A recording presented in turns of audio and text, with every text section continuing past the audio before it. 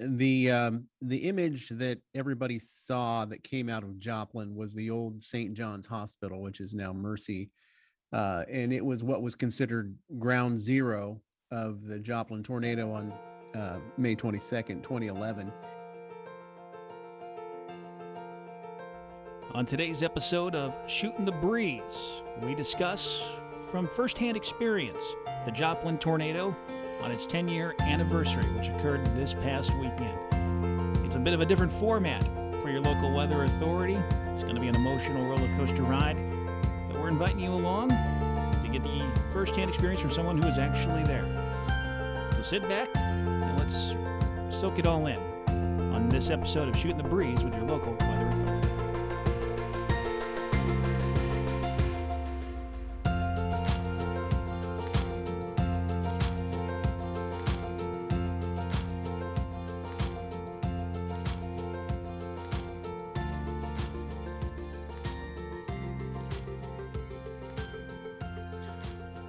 Hello, everybody. This is meteorologist Adam Sherwinski. Usually we have Chris kicking off the show, but we've got me for today.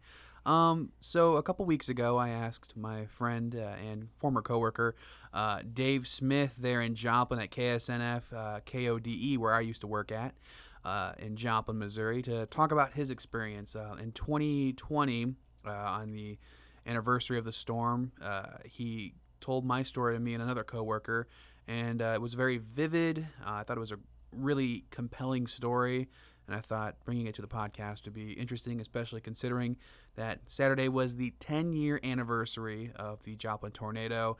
And it's, even though I wasn't in the storm, people ask, was I in the storm? I was not there. I got there in 2017 and was there until 2020. I still did a check-in with everybody, made sure everybody was doing good Saturday, and it was a rough day for a lot of people. People that were impacted by it lost loved ones in it. And so I talked to Dave prior to that, and we have an interview with him, and here's his story. The building that I was in was on St. John's Hospital's property, so we were just a few yards really away from that ground zero, where the tornado really was considered to do the most devastation. It was a building called Stained Glass Theater. It was a community theater, faith-based community theater.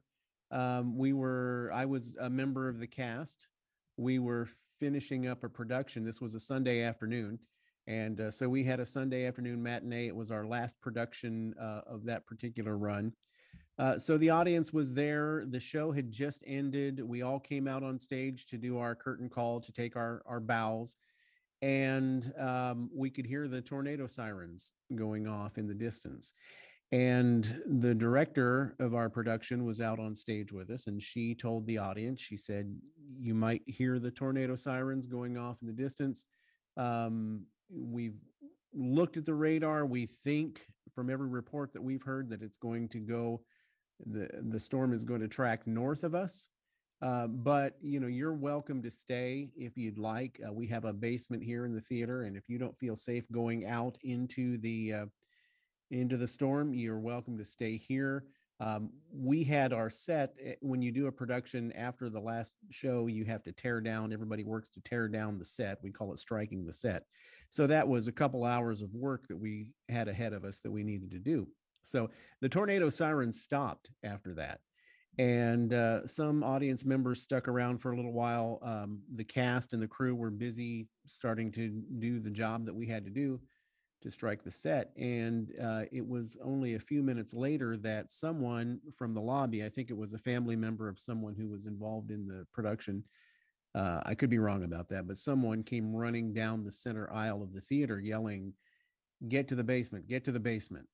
And of course, a whole crowd started to gather around. Now, right next to the stage was the only entrance to the basement, unless you went outside and went around behind the building and you came through it was like a walkout basement. But to get down to the basement from the auditorium was only one little narrow doorway and a very, very narrow set of steps.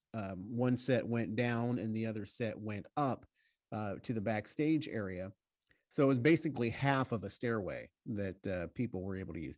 Well, there were I don't know how many people were in the theater that day, but crowded around that little area there were at least 30, 40, maybe more people trying to get into the basement.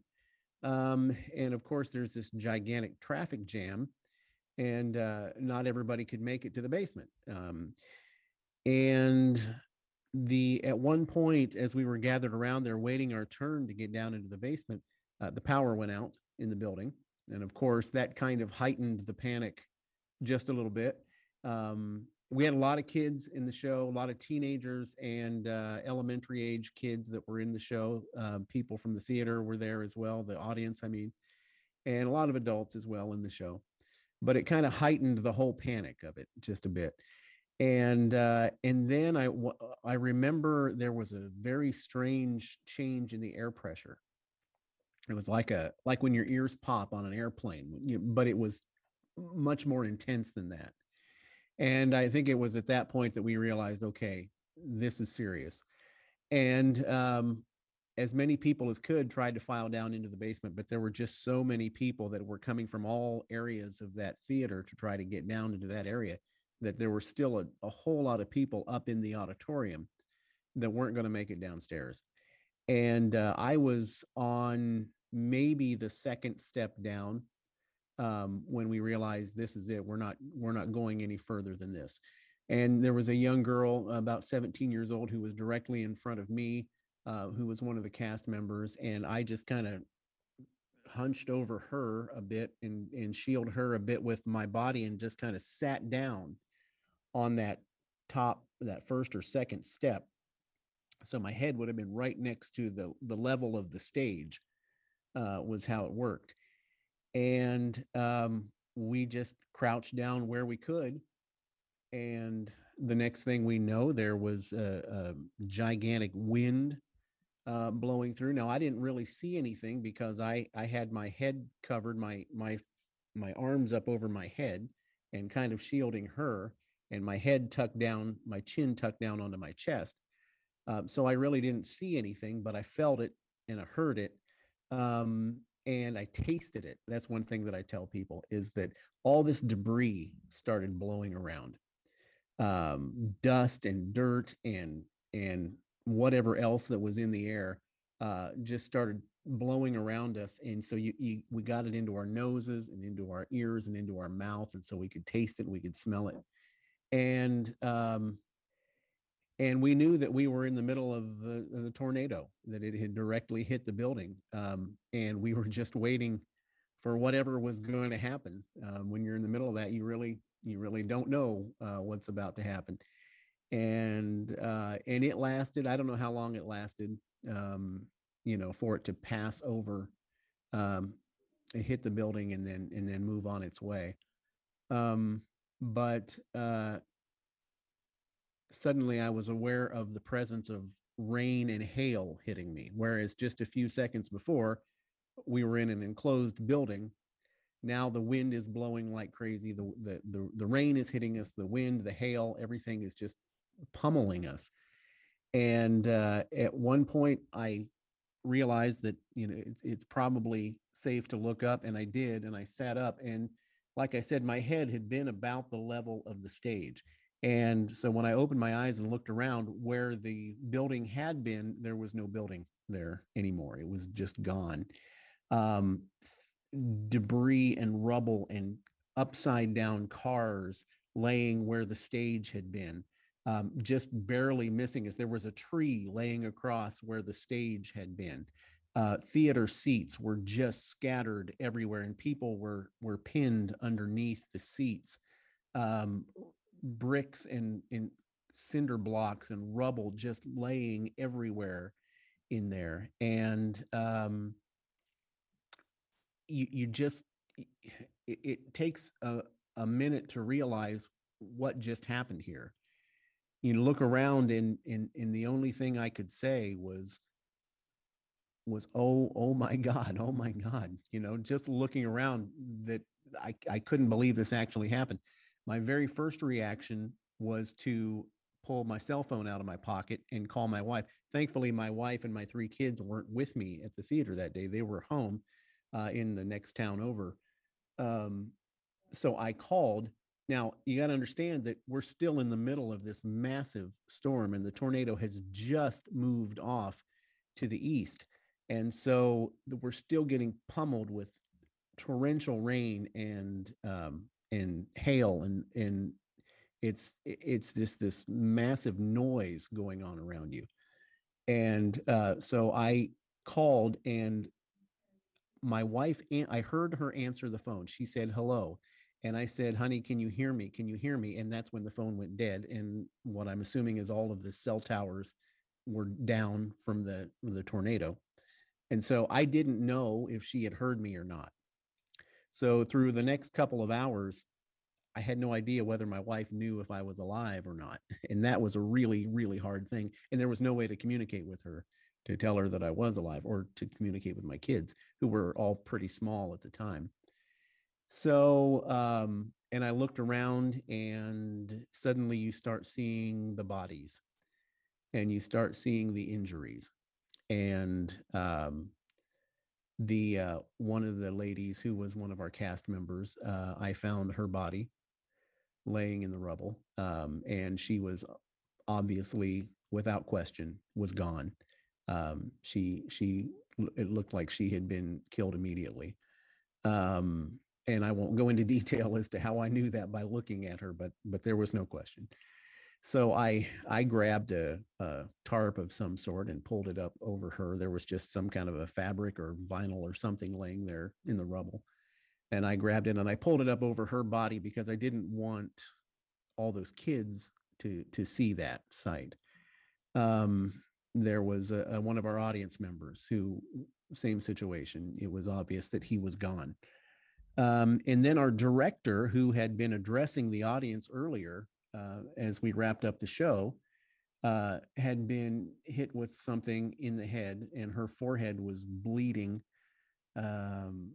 very, very badly. And one of the ladies who was in the show happened to be a nurse, and she was trying to tend to her, trying to get the bleeding stopped.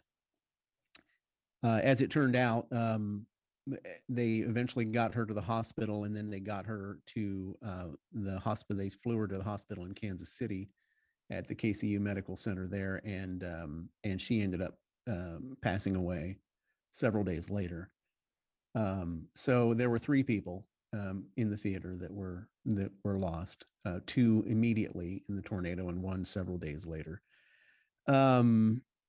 And then it was a matter of just trying to tend to the wounded, because there were people with broken bones, there were people with massive cuts.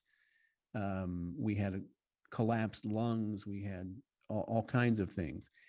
And our first thought was, hey, the hospital is right over there. It's just a few yards away.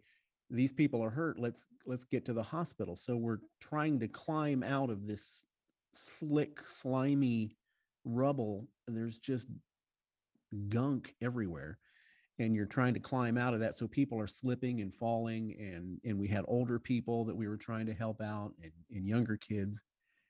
And so we got out of the immediate theater area. Some of us did, and headed over to the hospital. Well, we got into the hospital, and it was an even worse condition in there than the theater had been. There was no power, so it was very dark in there. The corridors of this hospital are dark, and there are people screaming and running around, and medical personnel who are, trying to keep order and trying to get people to go to certain areas, and whatever. There was wiring hanging out of the ceiling. There were people laying in the floor of the corridors of the hospital. You were walking through, who knows what kind of liquid and gunk was on the floor that you were walking through.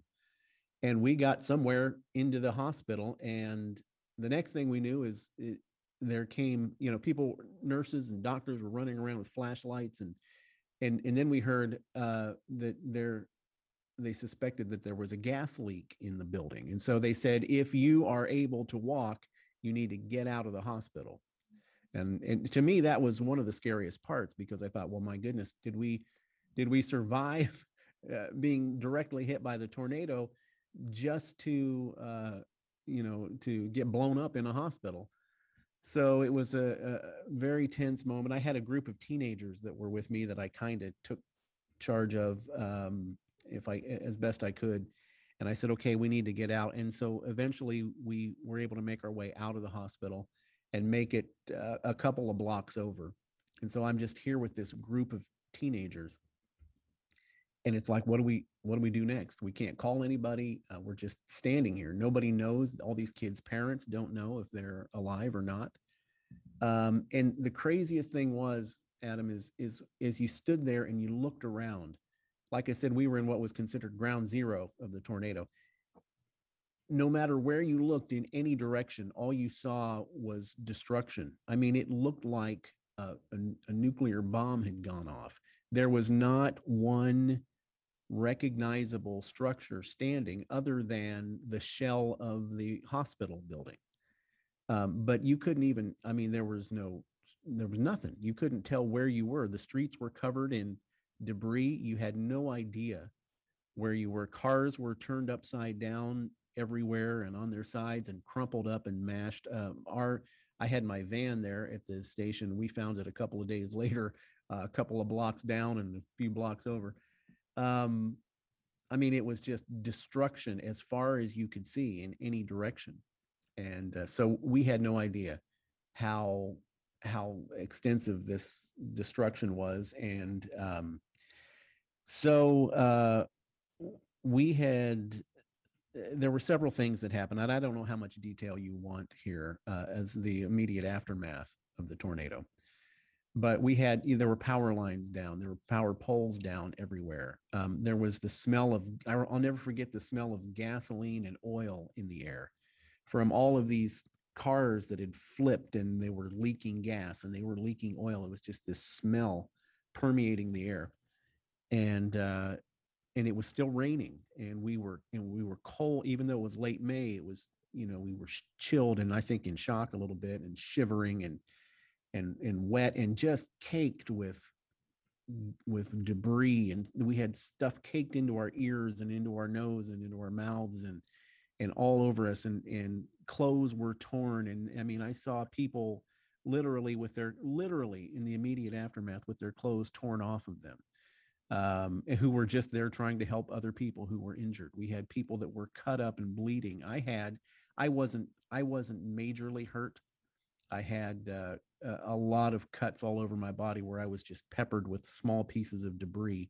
I think my wife and I counted them up. I think I had like 330 some cuts on my body, but some of them were the size of a pinprick. Some of them were a little bit more substantial, but I was blessed and fortunate that I wasn't hurt worse than I was, because there were people that were seriously hurt. There was a little old lady sitting in a wheelchair, sitting out in the middle of the rain, all by herself, completely abandoned. I think there had been a nursing home there, or a senior care facility or something. And this poor lady was sitting in her wheelchair. She couldn't get up, couldn't walk, and she was just sitting there being pummeled by the rain.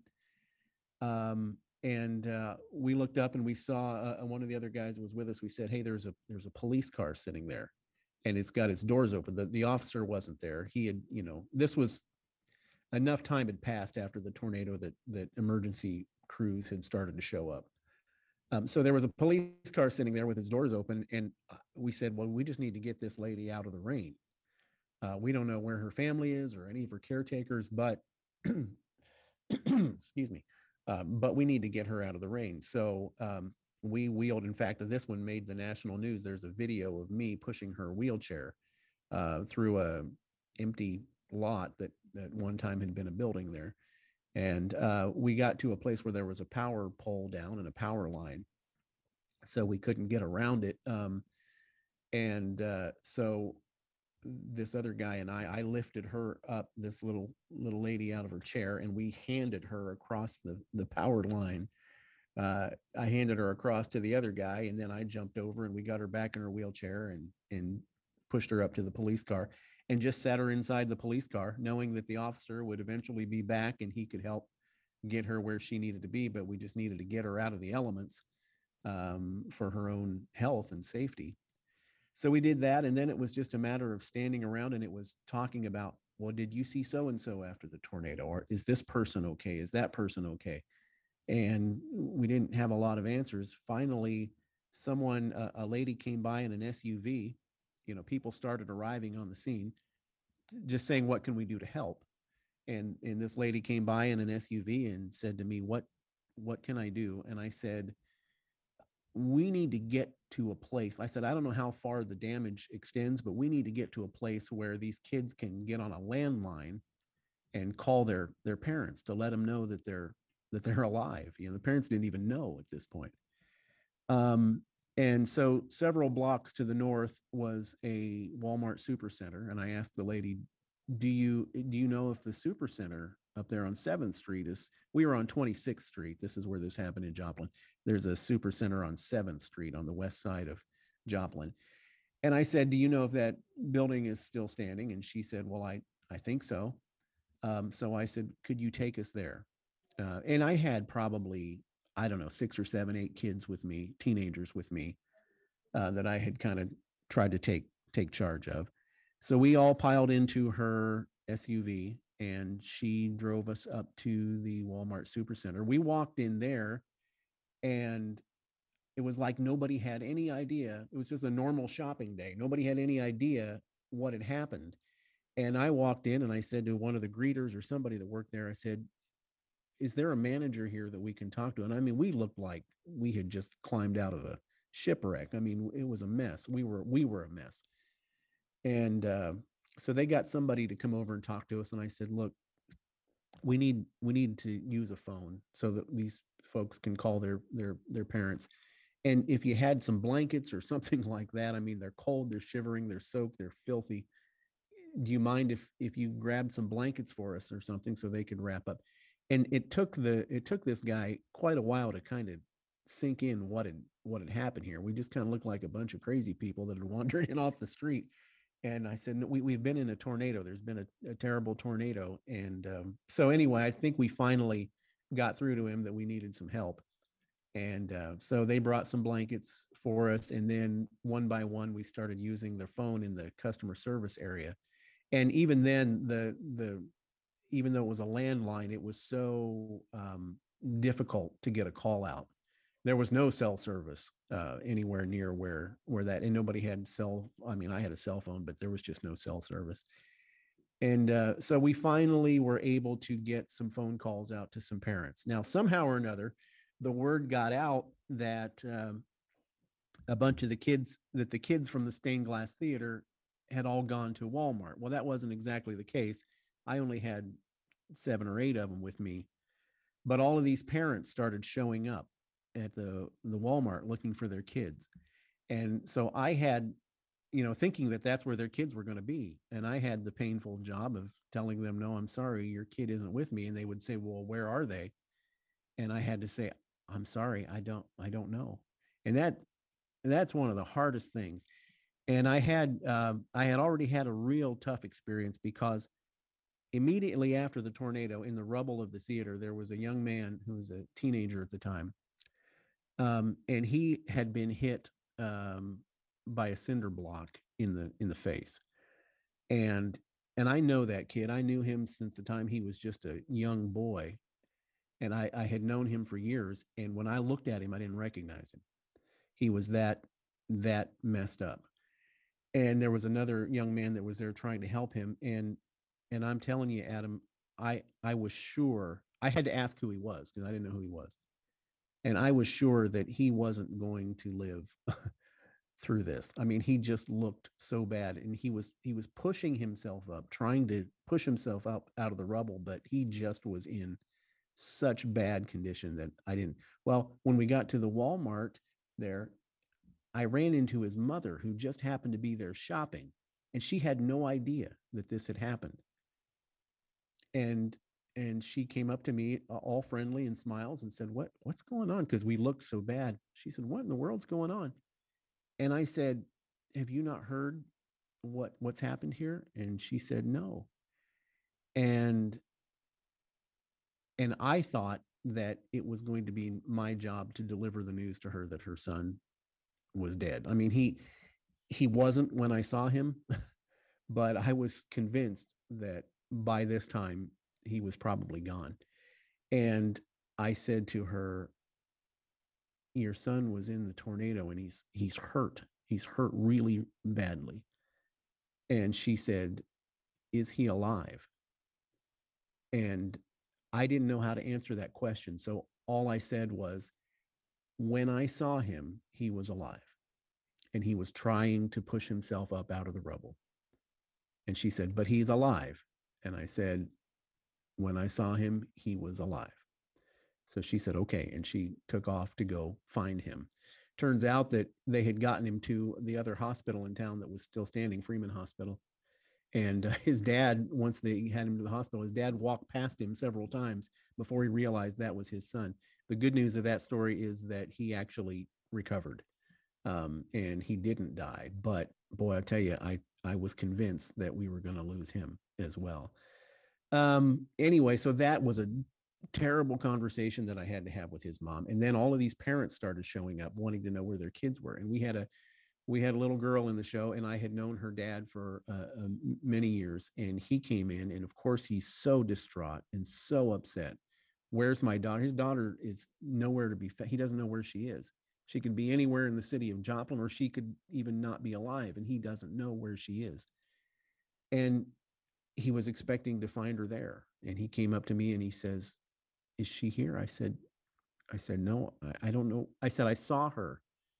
I said, after the tornado, I saw her. She was alive and she seemed to be okay, but I don't know where she is. And as a father myself, and at the time I had 2 little girls and a little boy, just the thought of them, of one of those kids being somewhere in the city of Joplin, and me not knowing where or who they're with or anything like that. I have no idea where to go to look for my child.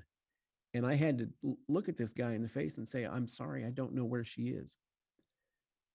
I can assure you that she's alive because I saw her, but I can't tell you where she is now, because everybody just got separated after the tornado and everybody kind of was on their own to figure out what to do next. So he took off. And so that was very, very difficult. I was finally able to get a call into my wife. And turns out that she had heard my voice after the tornado in those brief seconds that I called her, but I didn't know that.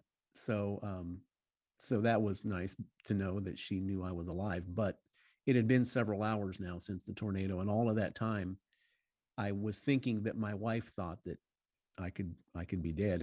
And that was a horrible, horrible, horrible feeling. Anyway, so we got all the kids finally that were with me, that their parents came, got them home. And the lady that had driven us there in the first place said, is there anything else I can do? And I said, if you don't mind, would you mind driving me home? And so now it was, the tornado hit at about 5:40, 5:41, I think is what the official time was, where it hit the area that I was. So now it was getting close to 9. And so she was kind enough to drive me about a 20-minute drive home.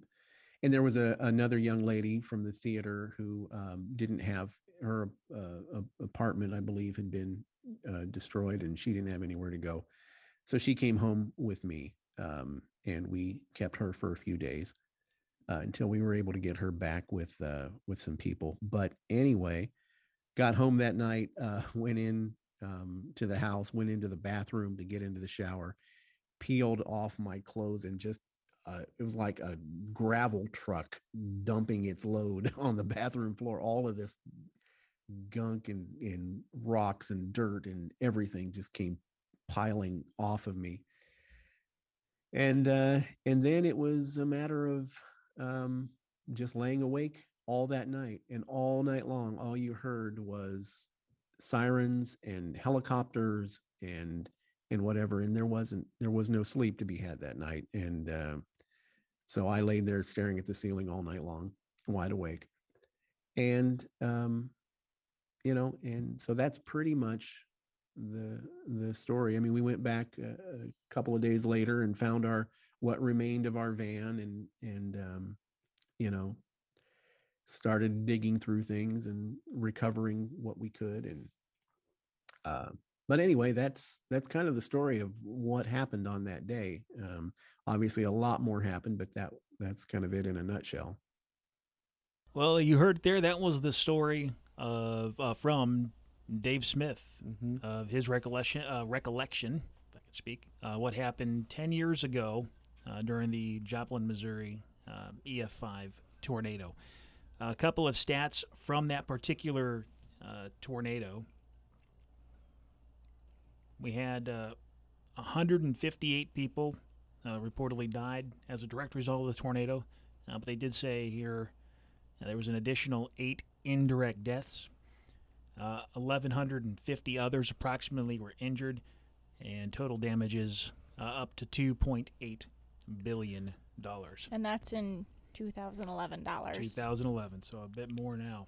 I think one thing to take away, too, is that this is, deaths by tornado have happened in our history within the last, at this point, 70, 80 years. Deaths like this have happened at that total. But this is the first, and I believe only, where over 150 people were killed by a tornado in the 21st century. It's one of the worst natural disasters in the Midwest, let alone the country, in the 21st century.